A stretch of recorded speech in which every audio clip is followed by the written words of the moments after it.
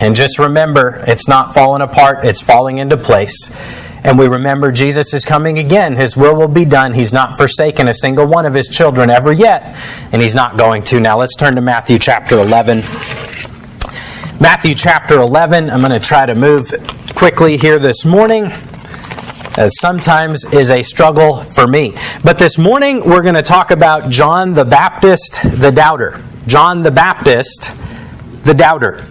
Matthew chapter number 11. I'll give you just one moment to get there, and then we'll look at this text here together. Let's have one more quick prayer. Lord, please help me as I preach. May your Holy Spirit move, encourage our hearts, speak to our hearts here in your word this morning, not because of me, but because of you. Please give me the words to say. Control me with your Holy Spirit, and may your word return not unto us void this morning, as you promised it would always accomplish its purpose. We love you, and we ask this now in Jesus' name. Amen. Matthew chapter 11, let's jump right into the text this morning. Verse number 1. And it came to pass, when Jesus had made an end of commanding his 12 disciples, he departed thence to teach and preach in their cities. Now when John had heard in prison the works of Christ, he sent 2 of his disciples. And he said unto him, Art thou he that should come, or do we look for another?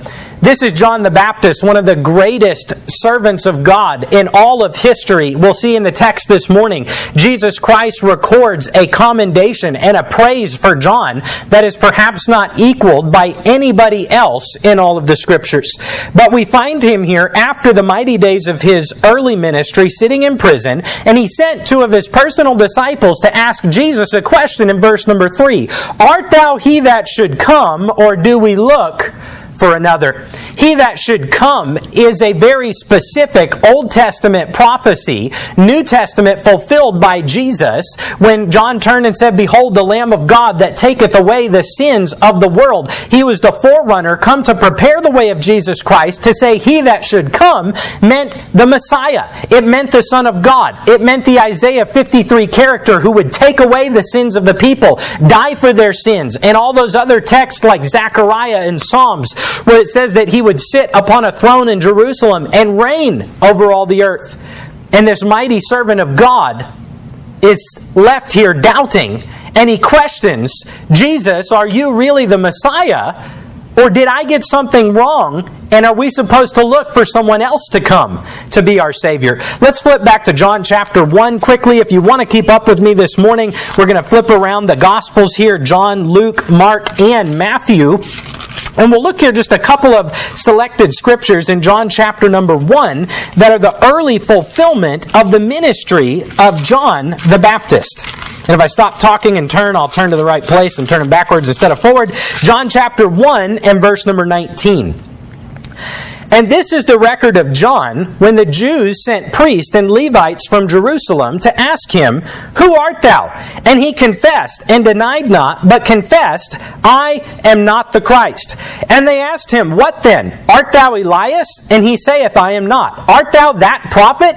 And he answered, No. Something was going on in the wilderness. We'll look at a verse in a moment where it says that the multitudes came to hear John the Baptist. He was a wild man. He was a prophet. He was the kind that wasn't afraid to look anybody right in the eye and preach the truth of the Word of God to them. People came. And oftentimes people come, sometimes to seek the truth, sometimes to see the show, sometimes just out of curiosity, sometimes to gather the facts and to report to other people who are against what's going on. But he began to gain notoriety, and the priests and the Levites sent people from Jerusalem out to the wilderness to this guy who's garnering all this attention and preaching, Behold, the Lord is coming. Behold, the Lamb of God is about to appear.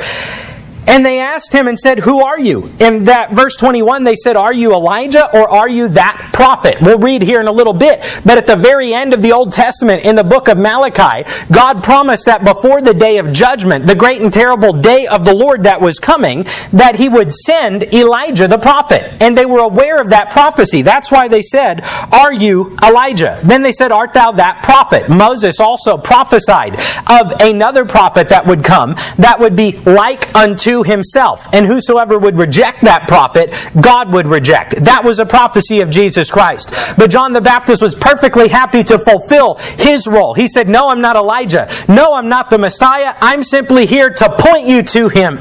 And isn't it a wonderful thing that we all have a different position in the service of God, but we all have the privilege of serving Jesus Christ, the King of Kings. And if we ever get to a place of notoriety where people begin praising us for our talent or us for our spiritual abilities, and they say, how do you do that? Or you're a blessing to me. We then have the opportunity and the privilege to take the focus off of us and point it back up to Jesus Christ, whom we serve. He said, I'm telling you plainly, I'm not Elijah, and no, I am not the Messiah. Well, who are you then? Verse 23. He said, I am the voice of one crying in the wilderness, make straight the way of the Lord, as said the prophet Isaiah. Isaiah chapter 40 and verse number 3 is the verse that he quoted when it said one would come who would not be the Lord, but he would make straight the way of the Lord. He would prepare the way of the Lord. He would be the forerunner. He would announce at the end of this long chain of all the prophets here, giving us bits and pieces and shadows saying, He's coming, He's coming, He's coming. John the Baptist would have the privilege to stand up and say, He's here. He's right there. It's God. Amen. He said, I'm just a voice crying in the wilderness, preparing the way of the Lord. Look down to verse 29. The next day, John seeth Jesus coming unto him, and saith, Behold, the Lamb of God, which taketh away the sin of the world. All of those Old Testament prophecies, the prophecies, but also the sacrifices were in themselves prophecies. They said, you're a sin, you've offended God, you have to take a spotless lamb, bring it to the priest, and he will go offer it to God, and blood will be shed as a payment for your sin. But you see, the book of Hebrews says that the blood of bulls and of goats could never take away sins. It was all pointing to the blood of Jesus Christ, looking forward to the cross in shadows, as we now look backwards to the cross in the sunlight and know more in full what they knew in part. But he said that lamb represented something that had to die, and it represents Jesus Christ, the Lamb of God. And I believe it's in 1 Peter where Peter said he is the spotless Lamb of God. He has no blemish. He has no sin. He is perfection. But he will be the sacrificial lamb for your sins.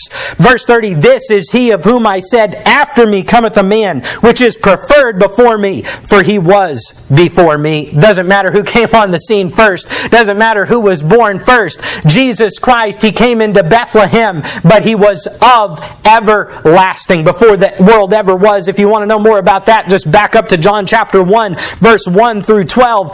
By nothing was made that by him was not made. He had glory with the Father before the world ever was, before there was an earth, before there was a mankind, before there was a heaven, before there were angels. There was God the Father, God the Son, and God the Holy Spirit. Amen. John was eager to turn around and say, no, take your eyes off me and look at Jesus, who I am come to proclaim. John chapter 3, as I said, several selected scriptures here in the Gospels. John chapter 3 and verse number 27. John answered, this again is John the Baptist, and said, a man can receive nothing except it be given him from heaven. Verse 28, ye yourselves bear me witness that I said, I am not the Christ, but that I am sent before him. He that hath the bride is the bridegroom. But the friend of the bridegroom, which standeth and heareth him, rejoiceth greatly because of the bridegroom's voice. This my joy is fulfilled. Who is the bride of Christ? It is the church. And John said, no, that's not my bride to profit off of. That is the bride of Jesus Christ. And my joy is fulfilled in the fact that I facilitate people coming into the kingdom of God and getting saved. Then he sums up perhaps his life's work in verse number 30, which would be a great theme verse for any life or for any ministry or for any family. He must increase, but I must decrease. Just don't forget, as we serve God, it's not about us. It's not about our respect, about our notoriety. It's about Jesus Christ, whom we serve. Amen. Luke chapter 3. Luke chapter 3 and verse number 3. Here in this text, we get a picture of the popularity that John had. As we saw in John chapter 1, he got so popular that they sent people out from Jerusalem to question him. Luke chapter 3 and verse number 3. saying of John, and he came into all the country about Jordan, preaching baptism of repentance for the remission of sins. As it is written in the book of the words of Isaiah the prophet, saying, the voice of one crying in the wilderness, prepare ye the way of the Lord, make his paths straight. Verse number 6, let's skip to, and all flesh shall see the salvation of God. All flesh who saw Jesus saw salvation manifest. The opportunity to escape judgment, to escape hell, and to commit sin was seen in Jesus Christ. Verse 7, then said he to the multitude. Just notice the multitude. That's how popular he was. That's how much his ministry was prospering, and people were coming to see what was going on. And he said unto them, O generation of vipers, who hath warned you to flee from the wrath to come? We'll see from what Jesus said in a little bit. But it said of John the Baptist that he wore camel skins and he ate wild locusts and honey. In those days they would take the locusts and take the wings off of them and fry them up and combine it with honey. And that's what you would eat if you were this rough, traveling, wilderness type of a guy. That's the life that John the Baptist lived. And when he preached, and by the way, God gives all kinds of different preachers through all kinds of different styles, and nobody has to be like one or another. God called me to be me, and I have a hard enough time doing that. So if I try to copy somebody else, I'm going to get in trouble. But John the Baptist was the kind that looked straight at him, and he said, you generation of vipers, meaning snakes, who shall warn you to flee from the wrath to come? He looked right at the Pharisees and the religious leaders, and he called them out on their sin. It might have been the kind of meeting where they said, well, did you hear what John the Baptist said? And you won't believe what he said and to who he said it. And people came around because he was that kind of a rough voice for God. And as he did it, his ministry prospered, and the people all came to hear what he had to say. Look down to verse number 16. And John answered, saying unto them, I indeed baptize you with water, but one mightier than I cometh, the latchet of whose shoes I am not worthy to unloose. He shall baptize you with the Holy Ghost and with fire. If I get it correct, there's so much arguing, but if you receive Christ as your Savior, that's the baptism of the Holy Ghost. He indwells you. If you reject Him and you die, that's when you're baptized with fire. Jesus is a dividing line. He doesn't give us the opportunity to remain neutral. He says, you accept me as Lord and Savior is the only way to heaven, or you reject me. There is no middle ground. Verse 17, whose fan is in his hand, and he will thoroughly purge his floor, and will gather the wheat into his garner, but the chaff will he burn with fire unquenchable. But by the time we got to the text in Matthew chapter 11, there was a much different time of his life going on. This man who was rough and gruff and preached this message, and the crowds just swarmed to hear him. It said, remember in verse number 2, he was in prison and had to send a message to Jesus to express his doubts and to try to get the answers because he could not go himself. Why was he in prison? Look at verse number 19. But Herod the Tetrarch, being reproved by him for Herodias his brother Philip's wife, and for all the evils which Herod had done, added yet this above all, that he shut up John in prison. Mark chapter 6 is the one other place we'll turn before we return to the text. Mark chapter 6, notice that it mentions one specific sin there in the text, but then it also says, and all the evils that Herod had done. Who was Herod? He was the king. The king is the guy that commands the soldiers. The king is the guy that if he says, throw this guy into prison, he gets thrown into prison. Even in the Proverbs, I think it says, take heed when you go before the king and be careful what you have to say. Entreat him. But the Bible also calls the preachers and prophets of God to preach the truth, to call out sin, to say what God says. And there evidently was a time when John the Baptist came and got to face confront Herod, and he confronted him for all the evils he had done, holding nothing back, but also pointed to one very specific sin. You can preach against sin in general, and it's okay, but when you preach against specific sins, like sins that people might actually be doing, that's when it starts to get a little bit more dicey as far as how your message is received. Mark chapter 6 and verse 17 spells it out a little bit more clear. For Herod himself had sent forth and laid hold upon John and bound him in prison for Herodias' sake, his brother Philip's wife, for he had married her. For John had said unto Herod, okay, so not through a message, but the indication is directly to him. He said to Herod, it is not lawful for thee to have thy brother's wife. That's a sin. That's wicked. So Herod took him and cast him into prison. Why was John doubting? A couple of different explanations that we could look to, perhaps. The first one is maybe that he was in prison. He was used to the fact that he lived this life of being in the wilderness. You know what's in the wilderness? At least it may be hot, you may lack, you may have to bring supplies, but it's open skies. It's open plains. You get to feel like you're not fenced in. But now, because he's preached to the king, he goes from the wilderness with multitudes hearing him. His ministry being blessed in a way we would pray, Lord, what if we start preaching and then just thousands of people come and we got to find a bigger place to meet? Lord, please bless us. He got all those blessings.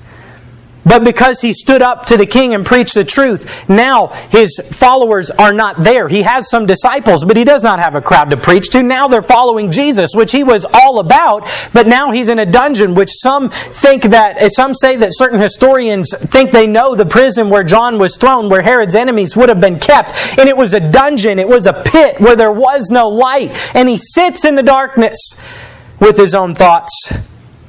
Perhaps depression started to kick in. At different points in the Bible, we see David expressing in the Psalms what in modern days we would call depression. We see Jeremiah in Lamentations weeping and crying out to God, and David in the Psalms talking about his pillows, his tears coming upon his pillow all the night long.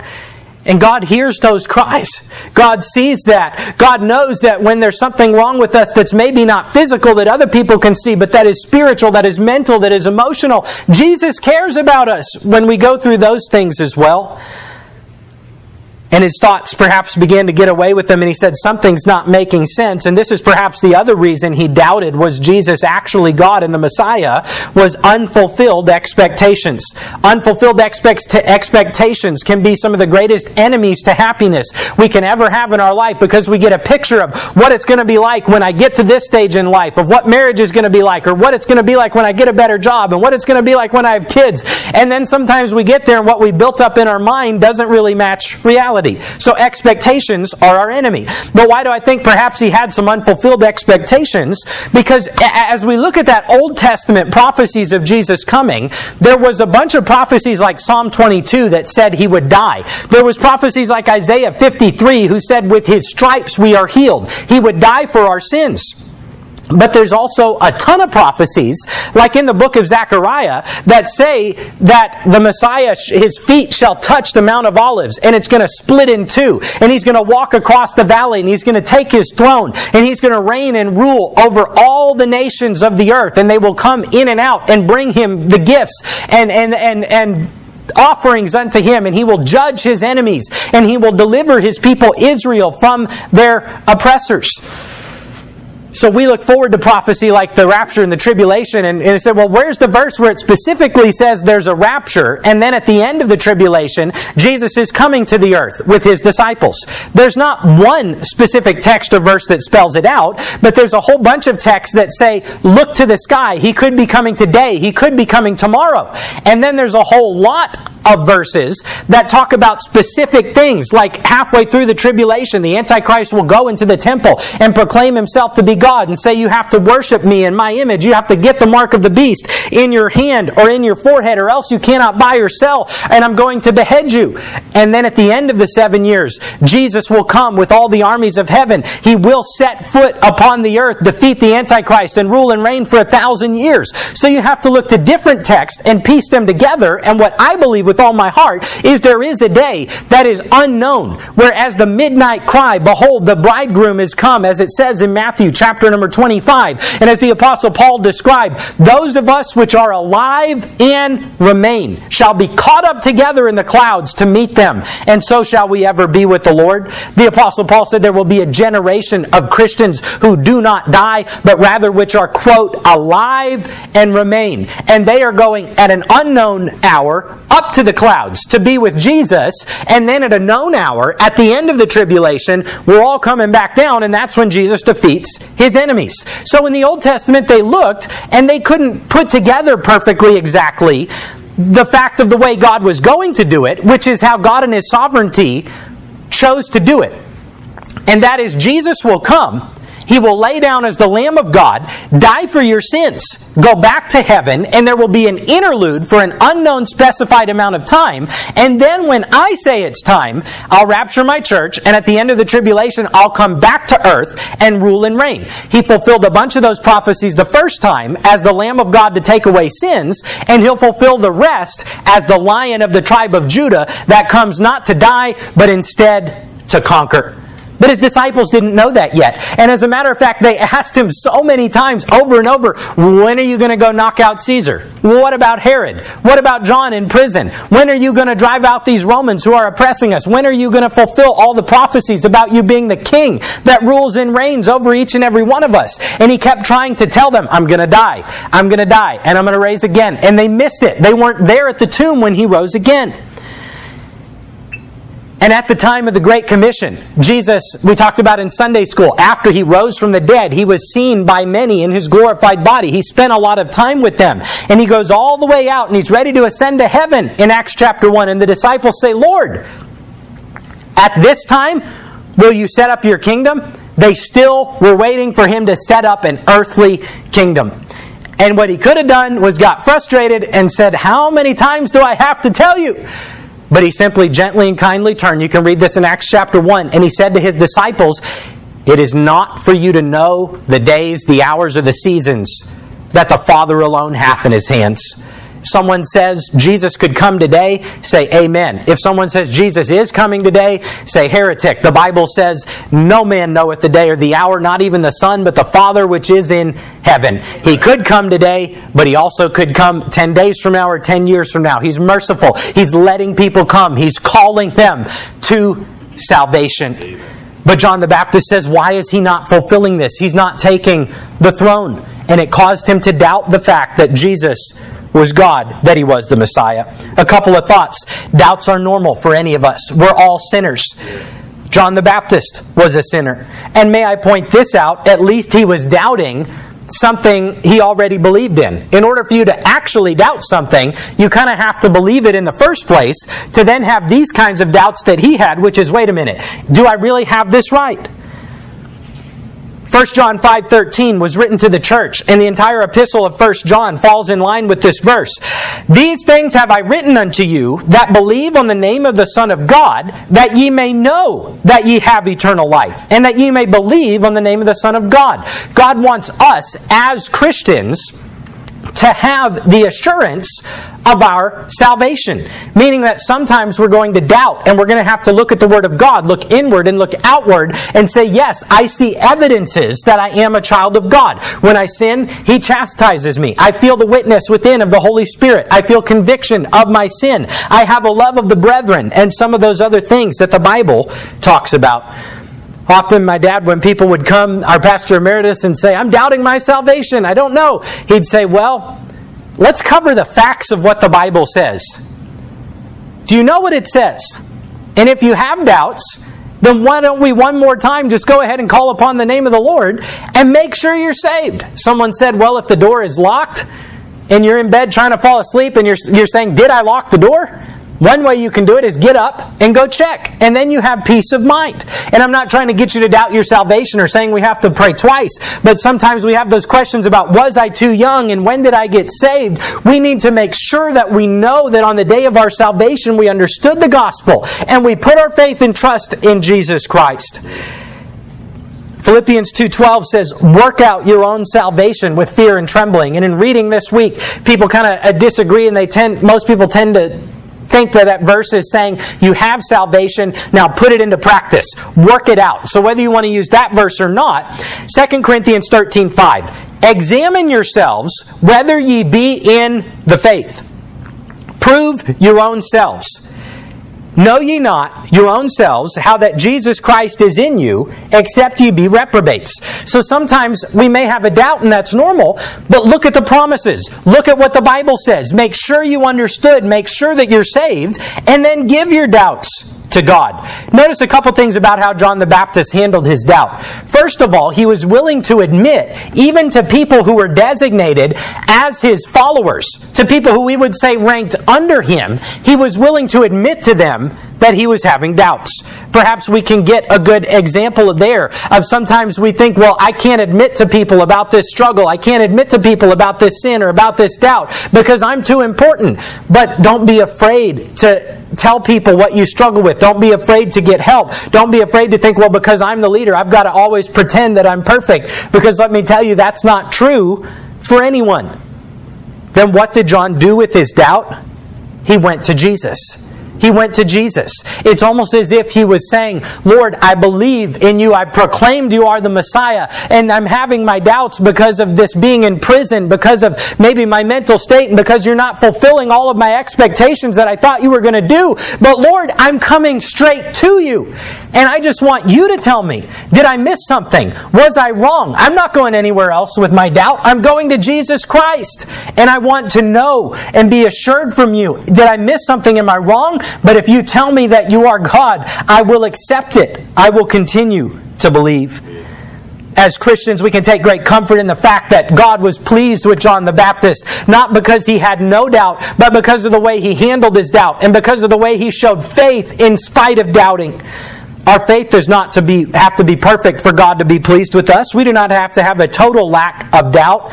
Rather, Jesus said in Matthew 17:20, because of your unbelief. For verily I say unto you, if ye have faith as of a grain of mustard seed, ye shall say unto this mountain, remove hence to yonder place, and it shall remove, and nothing shall be impossible unto you. It's pretty cool to go and get mustard seeds from the store, and some have even taken it and putting just one of them in the cap of the pin, and you isolate it, and you set it on your finger, and it's so small you can barely even see it. Jesus did not say you have to have no doubt and perfect faith in order to see God work in your life and answer your prayers. Rather, he said, in spite of all your mountains of doubt and sin, have faith as a little dot, as a grain of mustard seed. And spiritually, through that faith, you will be able to move mountains, and nothing shall be impossible unto you. One man in Mark 9:24 came to Jesus. His son was in trouble and was demon-possessed, and he cried out and said with tears, Lord, I believe. Help thou mine unbelief. This is the cry of every heart sincere towards God. God, I cannot pretend I don't have doubts or unbeliefs or sins. It's here. It's present with me. I can't get rid of it. I believe in you, and please help the part of me that does not believe in you. That man got his prayer answered. That man got his son healed by Jesus Christ. Number one, John doubted. Number two, Jesus answered. Back in Matthew chapter 11, we might read from Mark chapter 6 one more time. If we have time, you might want to hold your place there. But let's go back to our text. Matthew chapter 11, we see how Jesus answered this doubting.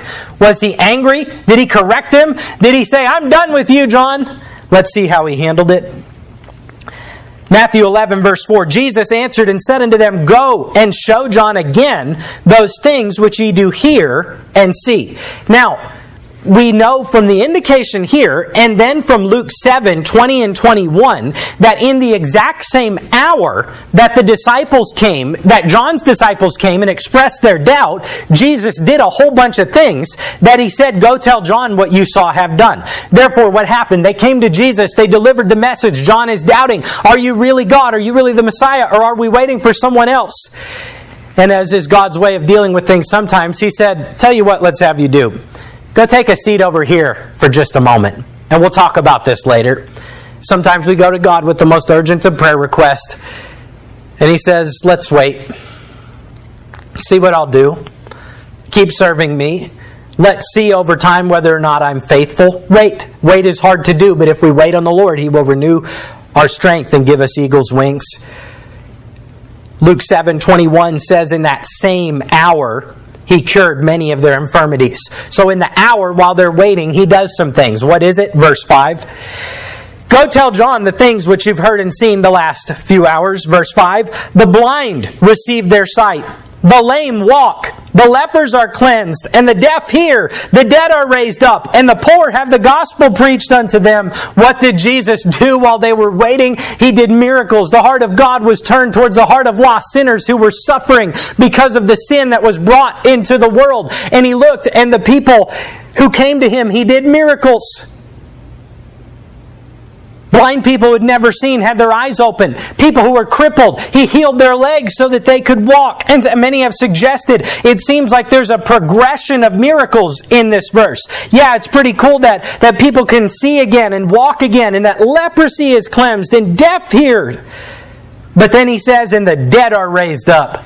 That's a pretty good thing. It's pretty cool if Jesus can heal your leprosy. It's pretty cool if Jesus can raise you from the dead. But then in this line of progression as to what is greater, He sums it up with a statement to tell John that is far greater than leprosy being cleansed or dead people being raised from the grave. Because those people He healed with their leprosy would still die someday. Those people who He rose from the dead like Lazarus would still die again physically someday. But He says a statement that's greater than all that. And the poor have the gospel preached unto them.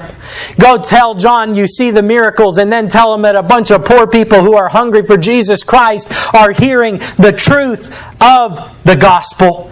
What was the point of miracles? Miracles wasn't just to feed a few people who were hungry. It wasn't just to make someone who was sick feel better in the few years of their life before they died. It was to, the Scripture says the first miracle Jesus did, He manifested forth His glory. He proved that He was God and that everything He said should be taken so importantly. So seriously. So if the man who is doing these miracles says, I am the way, the truth, and the life, no man cometh unto the Father but by me, I'm the only way to heaven, believe and receive me, or else you'll be condemned to hell for all of eternity, then we all had better listen to what He says and receive that gospel.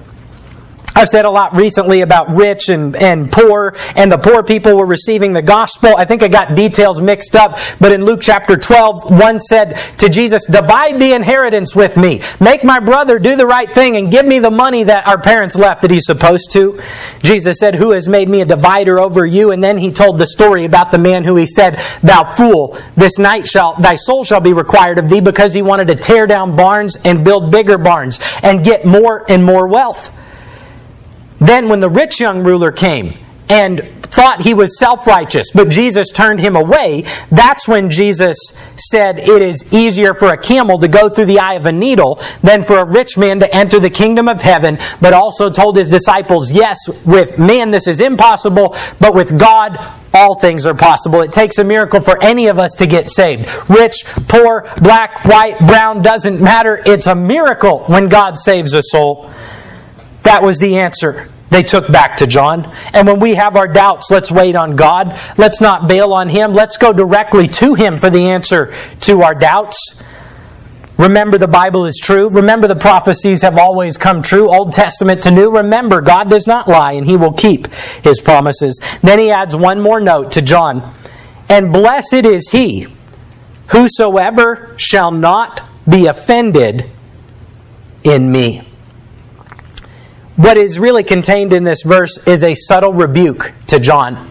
He's saying, and blessed is anyone who won't be offended in me. That word, therefore, offended, from the Greek means, at its basic definition, translation would be to scandalize. It means to trip up, or to be ensnared in a trap, or it means to stumble, or to be offended. And Jesus Christ Himself said that He would be a rock of defense. He would be a dividing line that would split families directly in half, because some would receive Christ and follow Him and some would reject Him. But He's also telling John, don't be offended at me, don't stumble over me, don't doubt me.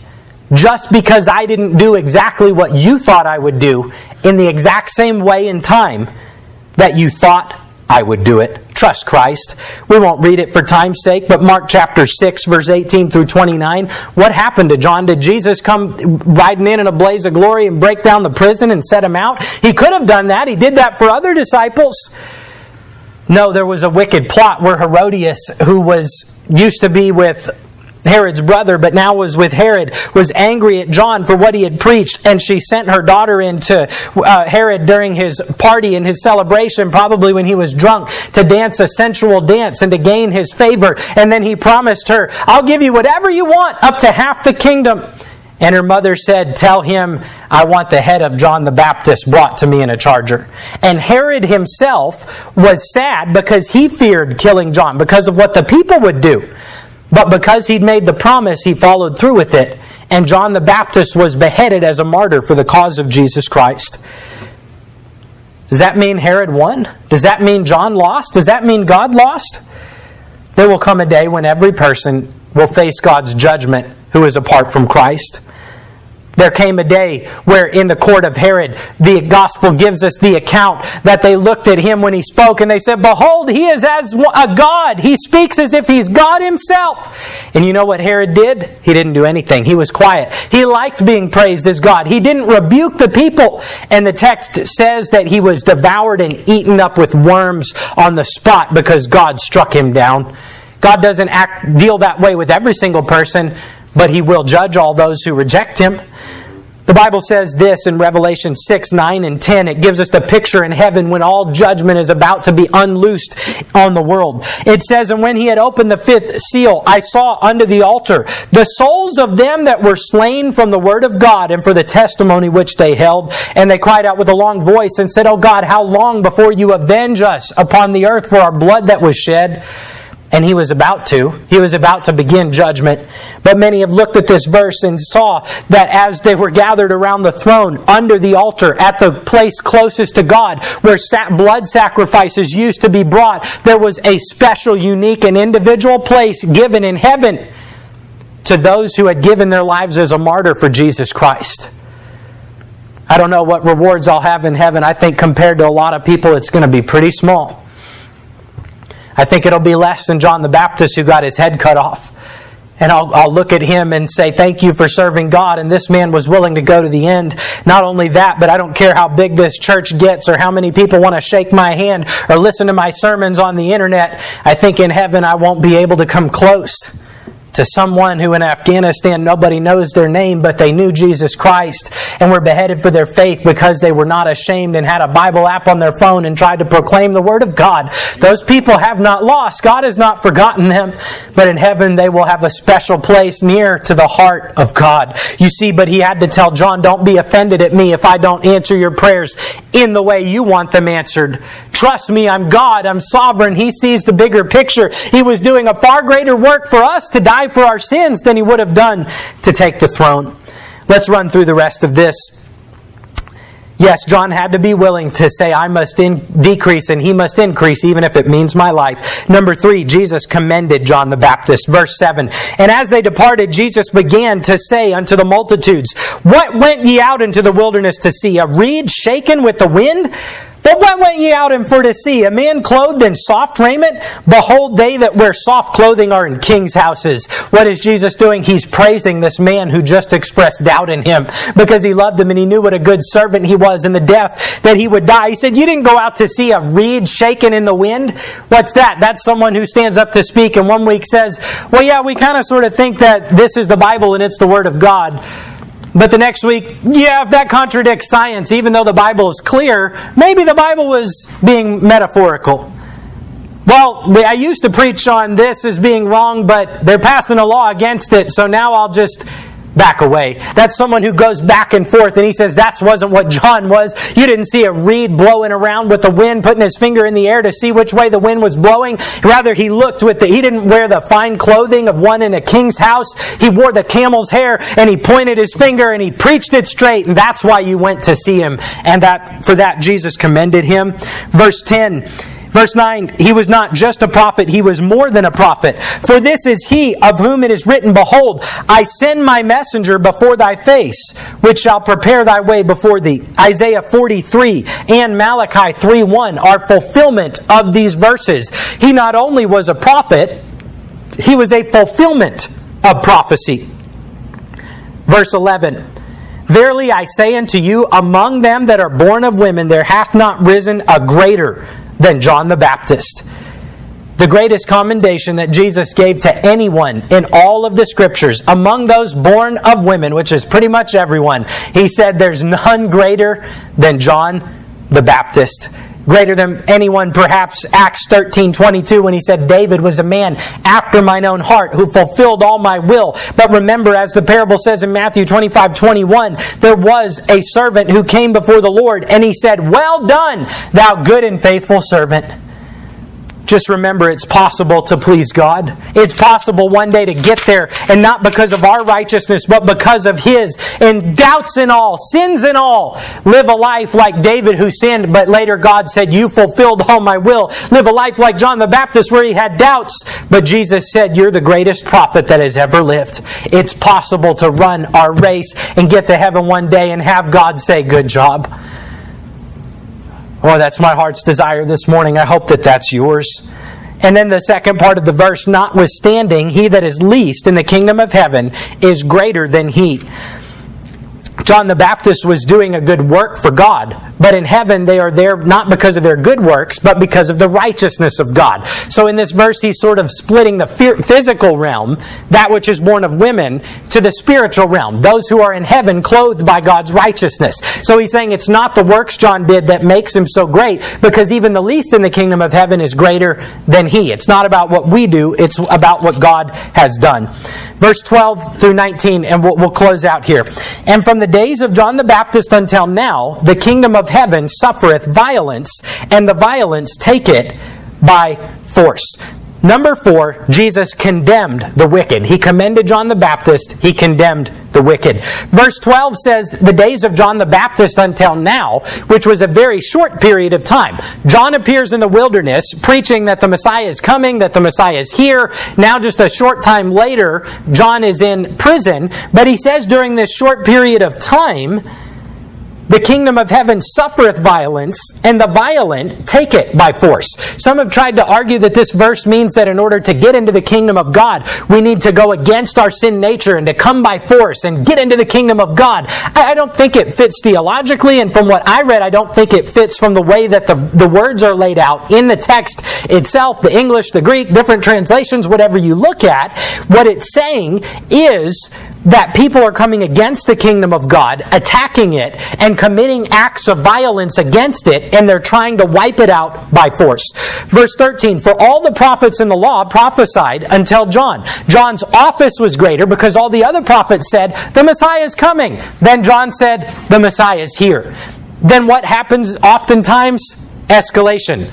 We get Kevlar vest, they get bullet-piercing rounds. You start to attack evil more, and the evil comes back even stronger against you. So because Jesus was here, the spiritual activity went crazier, and the attacks came on and on and on. John the Baptist had his head cut off. Jesus was crucified. The 11 disciples, almost all of them, history says, were crucified for Jesus Christ. The violent came against it to take it by force.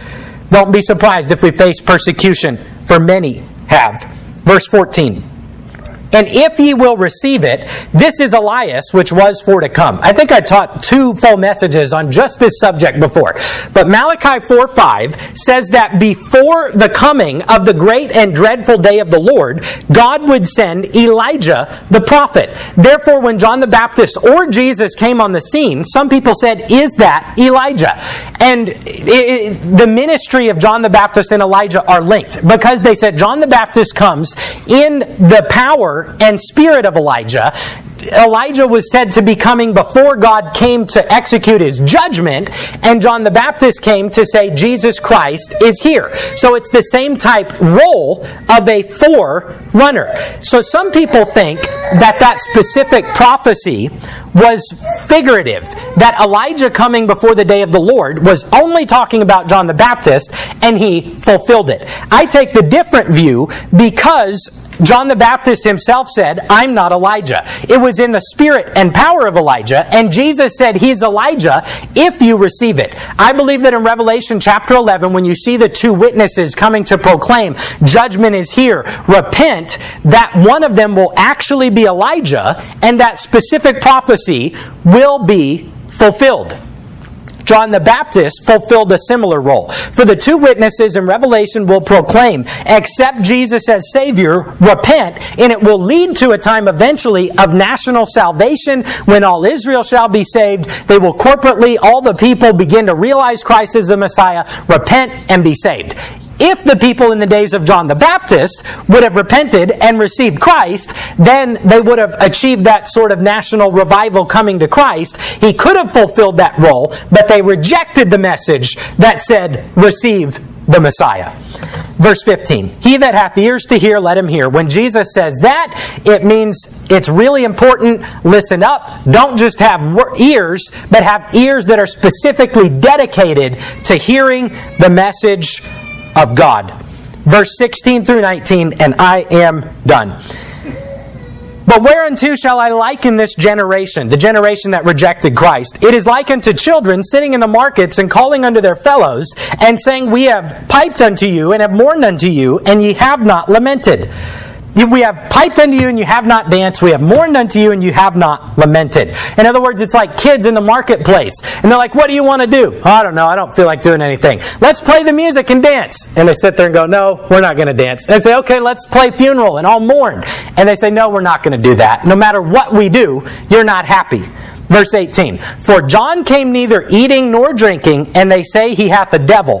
The Son of Man came eating and drinking, and they say, behold, a man gluttonous, a winebibber, a friend of publicans and sinners. Whatever was presented unto them, they rejected Christ, they rejected John the Baptist, not because there was something wrong with every prophet and with all that John did or what Jesus did, but as someone said, if there's a problem with every situation you ever go to, maybe the problem is you. It was their heart. They were rejecting Christ. Then Christ says, but wisdom is justified of her children. In other words, what is right will be known over time and will come to pass, and you will know whether or not the tree was good by whether or not the fruit was good. Matthew 14:12 says that after John was beheaded, his disciples came and took his body and buried it, and went and told Jesus. Why did they go to Jesus, first of all, when John was killed? Because they knew that the most important thing to John in his life was Jesus Christ. They knew that though he went through a time of doubt, he believed. And they went to Jesus and followed him. Because though he doubted, he handled it the way God would want him to. And God heard his doubt and commended him as one of the greatest prophets that ever lived. Let's pray. Heavenly Father, bless now as we have a brief time of prayer before we are dismissed. Help us, Father, to look to you in our times of doubt and to be encouraged by the fact that though we may doubt, you can still be pleased with our life if we will come to you for the answers and continue on in faithful service to you. Bless now as we have a brief time of prayer before we are dismissed.